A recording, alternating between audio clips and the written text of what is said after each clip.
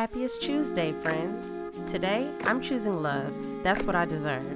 This is episode 316 of Your Morning Message, your weekday dose of perspective and intention. I'm Bree Stories. Let's get into it.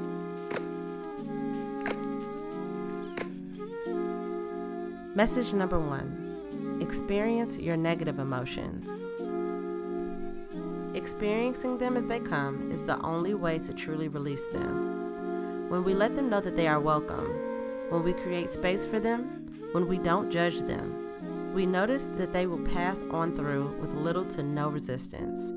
It's okay to feel everything you feel. Message number 2. Anything is possible when we're open. When you open yourself to endless possibilities. Don't be rigid and closed off to everything else by being too hyper-focused on one specific thing. Make what you want more general, more tied to the positive feeling that it will bring you, and be open to the many ways that it can take shape. Message number 3. You fulfill your purpose by just being here. No one can do being you like you.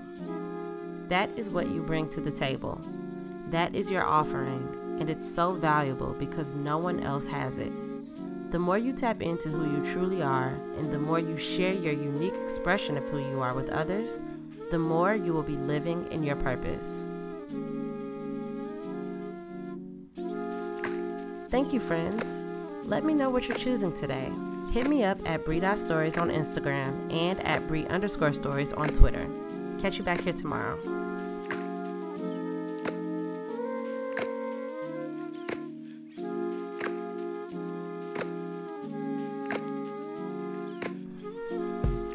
Your Morning Message is written, produced, hosted, and edited by me, Bree Stories.